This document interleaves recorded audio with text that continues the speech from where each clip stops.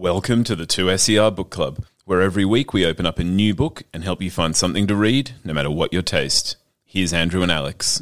It is great to be back for Book Club for another week. I have really enjoyed the last few weeks bringing you books for younger readers. So why let a good theme go to waste? I have another young adult novel, and this book is so very Sydney, which, what's better for 2SER, Sydney's premier, community radio network. Rawa Aja's The F-Team is set at Punchbowl Boys High School. Tariq and his friends in Year 10 have heard their entire lives that there's something wrong with the school.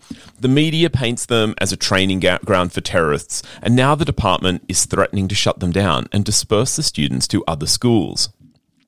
But Tariq knows that this is his community, and despite their attitude, the boys don't want to lose their school. But what are they willing to do to save it?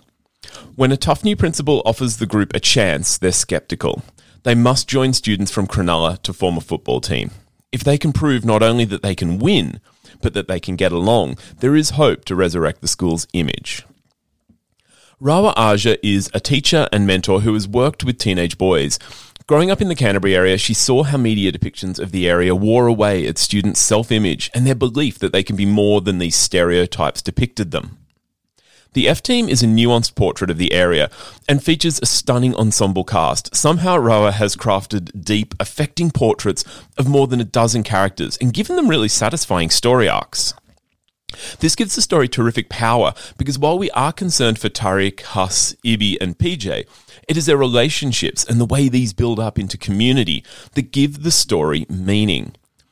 Now, the F-Team explores the impact of prejudice on these young men's lives, but it does not give them a free pass.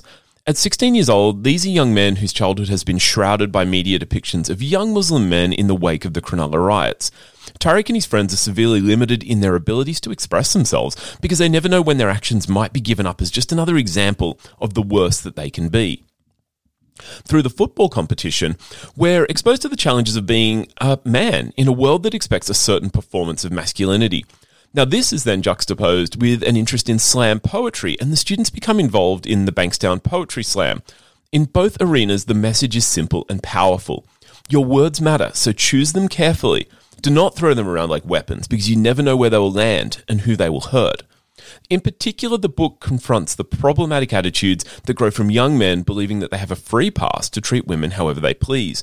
Within the world of slam poetry, Tariq must learn that expressing himself is a strength, but that expression extends to listening and to respecting everyone. Now, this book is pure Sydney. I absolutely love the F-Team. Rawa Aja has created this incredible book. I think it's destined to become a classic. And it's part of a growing body of work that I guess extends from people like Milena Marqueta's Looking for Ella Brandy, but of late includes Michael Muhammad Ahmed, Felicity Castagna, Randa Abdel Fattah, amongst so many others that show us the fullness of this city. I say get out and read it. If you are interested in discovering this incredible book, but also this is a book that, I would love to have read a book like this when I was at school. This is one that I would love for teachers to be, sort of introducing into their curriculums for all young men, because it just has such an incredible message. That is Rawa Aja's The F-Team. It is just a great new book of Sydney. Alex, thanks again for letting me join the book club. And if anyone wants to catch any of the last few weeks where I've talked about young adult books, they are up on the podcast right now. Just look for 2SER Book Club. I'll see you next week with more books. Bye now.